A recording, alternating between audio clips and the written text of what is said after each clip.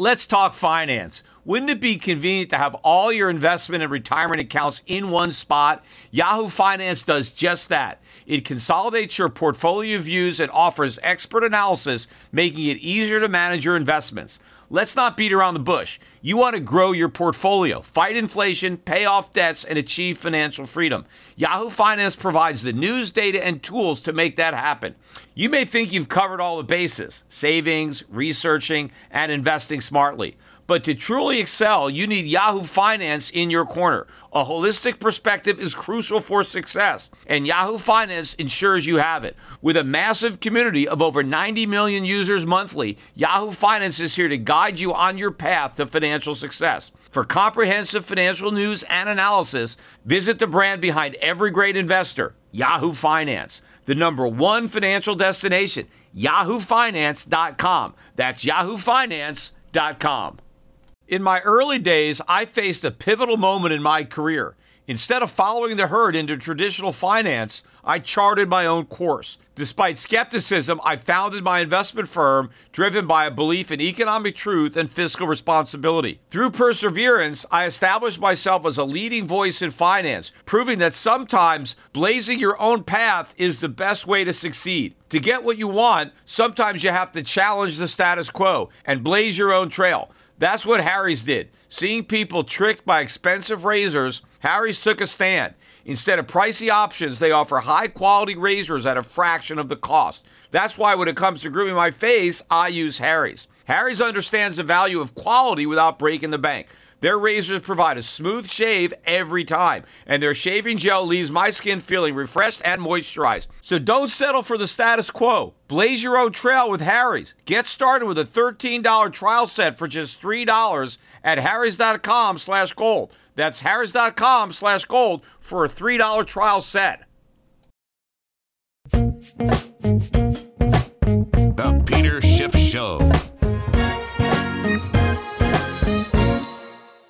Well, Mario Draghi over at the ECB fired his big bazooka today. People had pretty much anticipated that that would be the case. In fact, it seems like he fired a bigger blast than people were expecting. He announced that the ECB would reduce further negative interest rates. They moved from negative 0.3 to negative 0.4. And he announced an expansion of their quantitative easing program from 60 billion euros per month to 80 billion euros, which means that their program is now larger than the Fed's. Because remember, we were doing $85 billion a month before we tapered it down. And so what the ECB is now doing is closer to 90 billion US dollars a month. But I guess the problem for the market is even though he fired a bigger blast than the markets had anticipated, after he fired it, he put that bazooka back in his holster. And what I mean by that is at the end of his press conference, Draghi mentioned that he thought that this would probably be the last cut, that minus 40 is about as low as the ECB is going to go. And that was it. Now, maybe the market was just looking for an excuse to reverse, but the euro, which had initially dropped sharply about 1.5% down on the day, following the initial announcement, reversed and ended up falling about 2%. So it was a 3.5% reversal. And from what I've read online, this is the biggest reversal ever in the euro, from down to up. In fact, the dollar index went through 4 handles. At its highs this morning, the dollar index was at 98.5. And when it hit its lows, it was trading at 95 something. It managed, it closed at about 96.10 or 15, something like that, 96.20. Still down better than $1 on the day, but it was a huge reversal for the euro against the dollar. And of course, many people think this is a failure for the ECB because they want a weaker euro because they want more inflation. Well, look, I think the ECB is going to get more inflation whether the euro weakens or strengthens against the dollar, because it's still going to weaken in real purchasing power. But again, just like I mentioned on the podcast yesterday from the Reserve Bank of New Zealand, Mario Draghi is saying that he doesn't have enough inflation and they need more inflation. And interestingly enough, Draghi is confident they're going to get more inflation, and he's right about that. They're going to get a lot more than he's bargaining for. But Draghi mentioned in his press conference that these things take time because it's going to take time for the inflation to develop, because first we need the recovery to gain traction. We need to get a stronger recovery before we get inflation, as if inflation is a byproduct of economic growth. It's not. It's a byproduct of all the money printing. It's just that right now, a lot of that money printing is in the financial assets. But all this QE, negative interest rates and quantitative easing, they're not going to get economic growth. Now, maybe the Eurozone economy will grow, but it's not because of QE. It's despite QE. In fact, they would have more growth if the ECB wasn't doing this. What they're doing is counterproductive. But ultimately, they will succeed in generating inflation. In fact, they're going to get more than they bargained for. I do predict that the prices, that the official measures of inflation in the Eurozone will not only hit the 2% target, or just below 2%, it will exceed it, and it will mean that the ECB is going to have to quickly withdraw that stimulus. They are going to have to raise rates much faster than they thought and much higher than they thought, but at least they'll do it. We can't. That is the big difference. Europe can afford higher rates. America cannot. And Europe, of course, is going to have the Bundesbank, which is going to be pressuring the ECB to fight that inflation. There's going to be no such pressure coming on the Fed from the United States. Now, normally, too, when you do get the ECB easing, gold goes down. And that was the knee-jerk reaction. As soon as the announcement came out, the price of gold dropped about $15. But it reversed very quickly, and it ended up finishing up $19. We're talking about a $35 intraday reversal. In fact, the low was below $12.40, just below. But, ever since the price of gold closed above $12.50, it's never closed below $12.50. It's traded below it a couple of times, but it's never closed below it. And this is the highest close of the year. It's the first time I've seen gold close above $12.70, closed at $12.72-ish. Gold stocks closed on their highs of the year. The GDX index of gold miners was up 4.5% today, closing, I think, above 20. It closed at 20.38. This is the first close above 20 all year. It traded above 20 one other time, but it didn't close there. The key level is going to be 1280. We've touched that level twice, once last week and once Monday morning. Every time we've touched it, we've had a huge sell-off back down to the 1250 or lower level. So that's the key resistance. We'll see if we can close above that tomorrow, Friday, which would necessitate about another $10 increase in the price of gold. I think that would be extremely significant. It would close above that resistance, and not only on a daily chart, but on a weekly chart. And I think that the next move is going to take gold north of 1,300. Maybe we get a move up to 1,325 to 1,350-ish. And the significance of what's going on here is that gold is strengthening, even though the ECB is easing. And normally when the ECB eases, the dollar goes up. And even though negative interest rates and more QE in Europe are bullish for gold, because those reckless, aggressive, inflationary monetary policies weakens the euro against the dollar, you typically see gold sell off because the dollar's rising. And I've always said that this doesn't make sense because the dollar's not strong. It's just that the euro is weak. And a weak euro is not bad for gold. But since everybody just trades gold off the dollar, anything that strengthens the dollar has been perceived as negative for gold, even if what's strengthening the dollar is weakness in another currency, because weak currencies are bullish for gold. But of course, the most bullish for gold is when it's the dollar that's weak, and that's what I think is about to happen, because now that Draghi has kind of let that cat out of the bag, that this is as easy as the ECB is going to go, that this is the end of their negative interest rate limbo, that the bar's not going any lower than negative 0.4. And so I think what's going to happen going forward is now the markets are going to start to factor in the end of QE in Europe, the end of negative interest rates, because if this is as low as Europe is going to go, the next thing is going to be a tightening.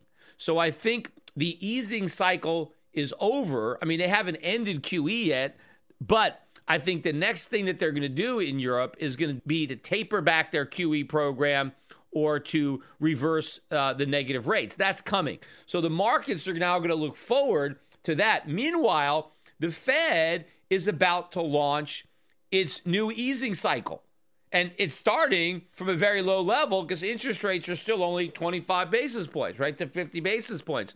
But I believe as the ECB is ending its easing program, we are beginning our easing program. We're ending our tightening program. The Fed began tightening a couple of years ago when it started to taper talk, and it ended tightening when it raised interest rates by 25 basis points. I don't expect the Fed to raise interest rates again. They might surprise me and do it, but I doubt it. But, you know, the analyst from Goldman Sachs, the guy who was calling for $1,000 gold this year, and he's been bearish, was back on CNBC today reiterating his bearish call because he believes the U.S. economy is recovering and that the Fed's going to raise interest rates 3 times in 2016, and that's why he thinks the price of gold is going down. First of all, he's completely wrong. The U.S. economy is not recovering. We are in recession. And because we're in recession, the Fed's ultimately going to cut rates, even if they raise them again. But here's the fact, something that this guy Curry from Goldman Sachs is overlooking, assuming he's just being honest and he's not just trying to talk the market lower to help the traders at Goldman Sachs buy some gold for cheaper. Even if you believe the Fed is going to raise interest rates 3 more times, and even if they do raise interest rates, let's say this guy is right and the Fed is that dumb, right? They actually raise interest rates during the recession, right? That doesn't mean gold's going to go down. What if gold goes up? What happened the last time the Fed raised interest rates? Gold is now $220 an ounce higher than it was the day after the last rate hike. So how do we know that if the Fed hikes rates again, gold won't go up another $200? I mean, if you're going to say gold's going to go down because you think the Fed's going to raise rates, well, that's what they were saying before the Fed raised rates. And the Fed did raise rates, and gold didn't go down. It went up. So even if I'm wrong and the Fed surprises me with another 25 basis point hike, I expect gold prices to keep going up. I don't think they're going to go down. But I think it's more likely that the Fed's not going to raise rates again. They're going to cut rates. And that is going to be extremely bullish for gold. In fact, you know, I was on Yahoo Finance. They have a live interview I did. I did 2. I did a live interview today at 4 something, and then I did a tape one that they're going to play on gold. But when I was talking about my thesis about why the Fed was going to be cutting rates, the lady that was interviewing me, she said, what do you mean? I mean, the economy is strong. We're creating all these jobs. Wages are growing. I mean, all one, nonsense. I thought like maybe she was, President Obama's or Hillary Clinton's speechwriter, Obama's, press secretary. I mean, but this is what people believe in the investment community. They've heard this lie so long that they actually believe it and they repeat it, that the U.S. economy is so strong. And I went over all the bad economic news yesterday that we got so far this week on the economy, yet it just, people are oblivious to this. They don't even hear it. They're just so wedded to this narrative that everybody has believed for the last few years. And I've always said that this recovery was a mirage. And as soon as we actually got there, right, we would find out. Like you're in a desert and you think, you see some water and you get there, and when you go to drink it, you got a handful of sand. That's what this recovery is. It's just a handful of sand, and if you try to drink it, you're going to gag on it and end up spitting it out. And that's what's going to happen. And this whole rally in the dollar is going to be reversed. And everybody is looking at the big turn we've seen in oil, the turn we've seen in commodities, and nobody on Wall Street believes it because they still believe that the Fed is going to be tightening. They still believe that there's this huge imbalance on supply and demand, and they're wrong. They don't get the dynamic. They don't understand what is changing. They don't see the dollar weakening. Yeah, the dollar strengthened a little bit today against some of the commodity currencies, but I think that had to do with cross-trading in the euro. But I think the commodity currencies that have been rising are going to continue to rise against the dollar. You're going to continue to see strength in Latin American currencies. You're going to continue to see strength in Southeast Asian currencies. And that means this commodity move is real we are in a new bull market, and all of these naysayers from Wall Street coming out saying, short it, sell it, get out. This just shows me how little they actually understand about what's happened, because they've been wrong for so long. They just didn't realize it. And now the markets are telling them how wrong they are, but they're tuning it out. They're oblivious to what the market is saying because they're trapped in their own bubbles. A couple of things I want to talk about also. I was watching on CNBC today, and they were interviewing the CEO of Nordic American Tanker. And they were talking about protectionism and Donald Trump and tariffs and, what would be the impact if, we imposed all these tariffs. And this guy basically said, look, America is a, insulated economy. Only 15% of your GDP is imports and exports. So, you guys can wall yourself off. And then the woman who was interviewing him, the host, says, yeah, and we'd be okay. Right. And so they agreed that America would be fine even if we built huge walls and stopped all trade, because we were somehow a self-contained, self-sufficient economy. I mean, how clueless can two people get? But this is how people think. First of all, 15% of GDP is still a lot, right? If we lost 15% of our GDP, I mean, that would be the worst recession ever. That'd be a depression. You can't just throw away 15% of GDP as if it was nothing.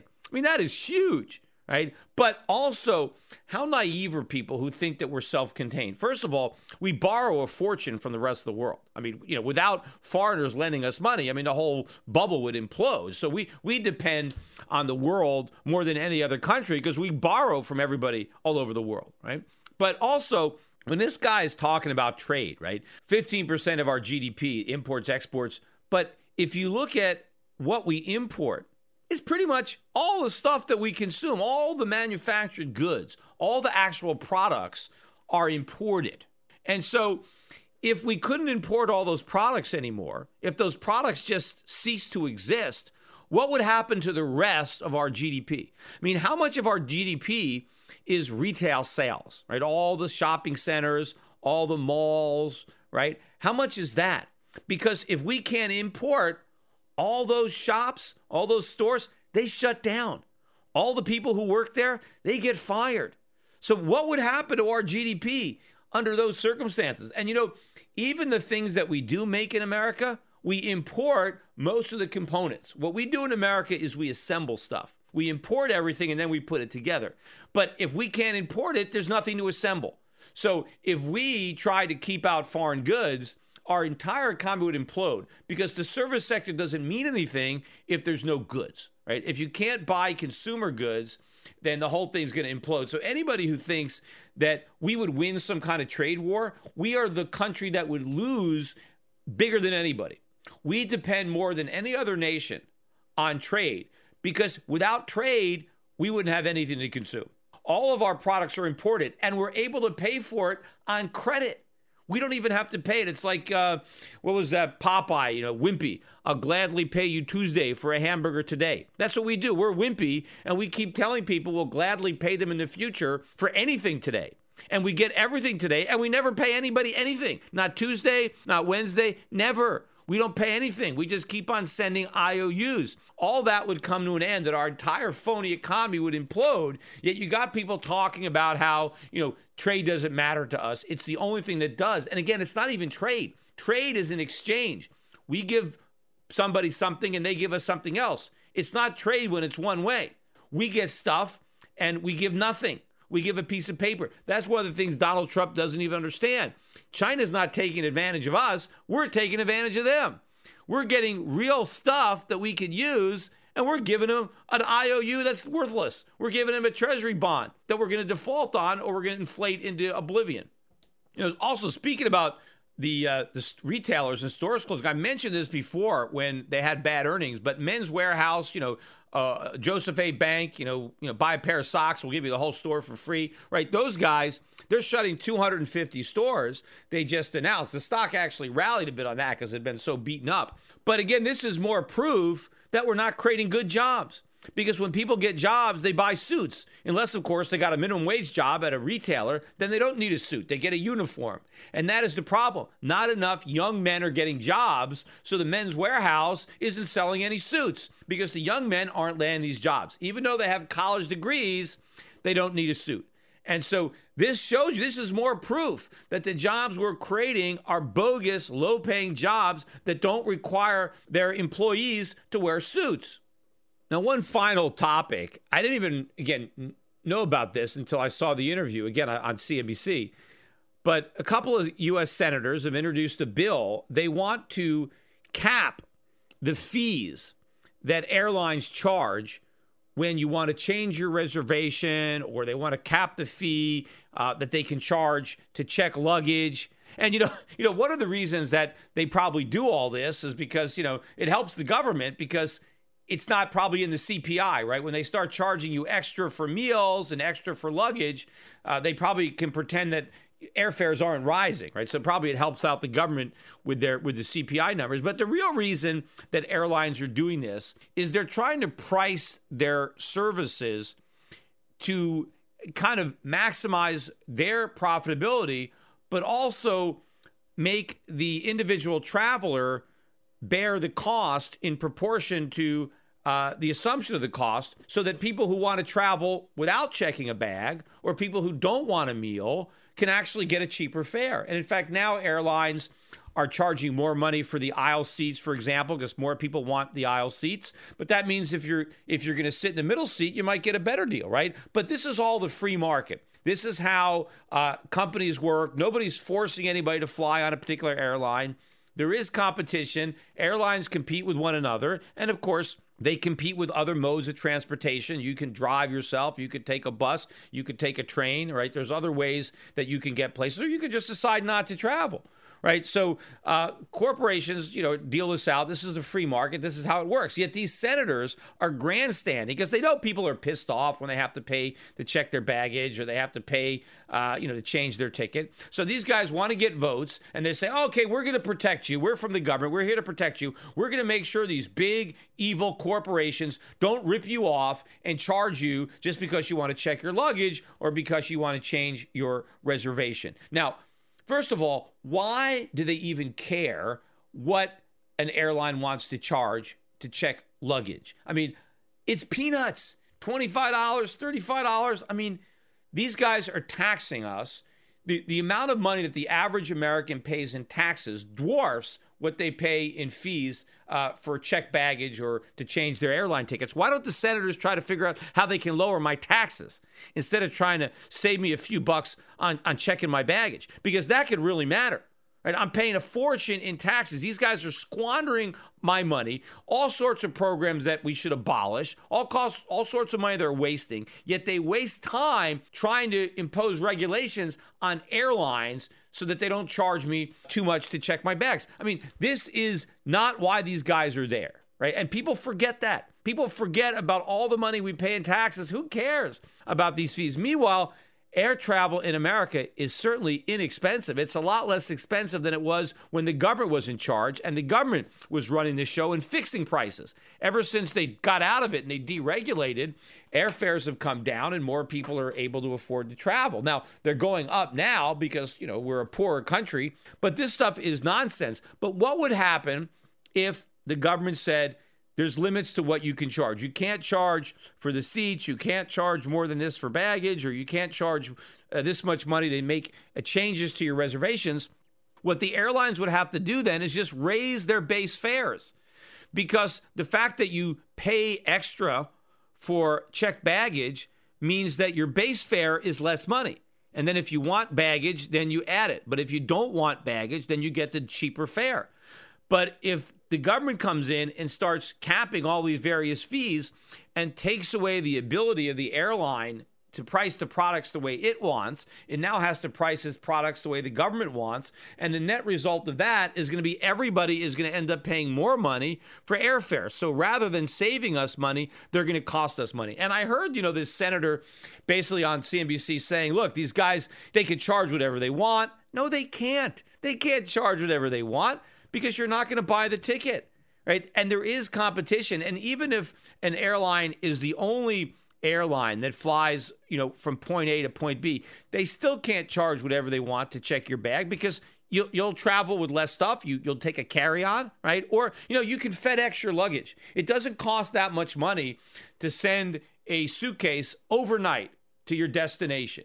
So if they try to charge you $100 or $200 to check your luggage, well, you can ship it FedEx, right? So there are all sorts of ways. They can't do whatever they want, right? That's a free market. Yet our senators who are in government don't understand how the free market works.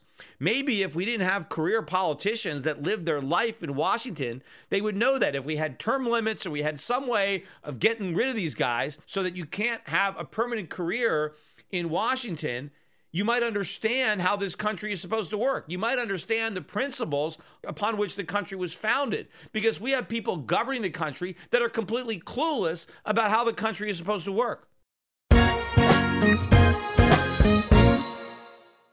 Attention listeners, I have an urgent message for you. We're in the middle of a war. The global conflict is destroying the lives of millions without a single bomb being dropped. It's called the International Currency War, and your bank account has been drafted to fight. The victims in this conflict are our currencies, the dollar, the euro, the yen, the pound. They are all heading to zero as irresponsible central banks compete to see who can print the most the fastest. But there's one form of money politicians and central banks can't destroy: gold. Today, it's more important than ever to understand the value of gold in your portfolio and to keep a close eye on major market developments. Subscribe to my monthly videocast and you'll be the first to hear my latest analysis on gold investing and the currency wars. Visit goldvideocast.com right now to subscribe for free. I call the dot-com bust, then the housing bust, and I advise clients to diversify into foreign equities and hard assets while the rest of Wall Street laughed at me. Now I want to keep you up to date on the next crisis that is brewing. My Gold Videocast also includes personal interviews I've conducted with other contrarian investors like Jim Rickards and Axel Merck. Gold has gone up 256% since 2003, but it has a lot further to go. Don't miss the rally. You can prosper during this time of currency wars, but only if you stay educated. Get a free subscription to my Gold Videocast at goldvideocast.com. That's goldvideocast.com.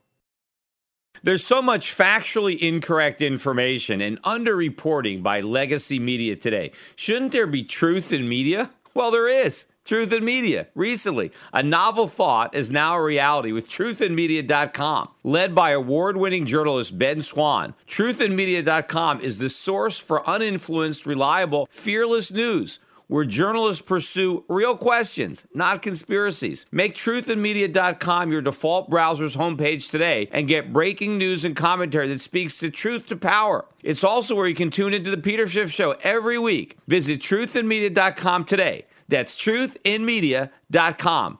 Access the Truth in Media RSS feed by visiting truthinmedia.com/feed.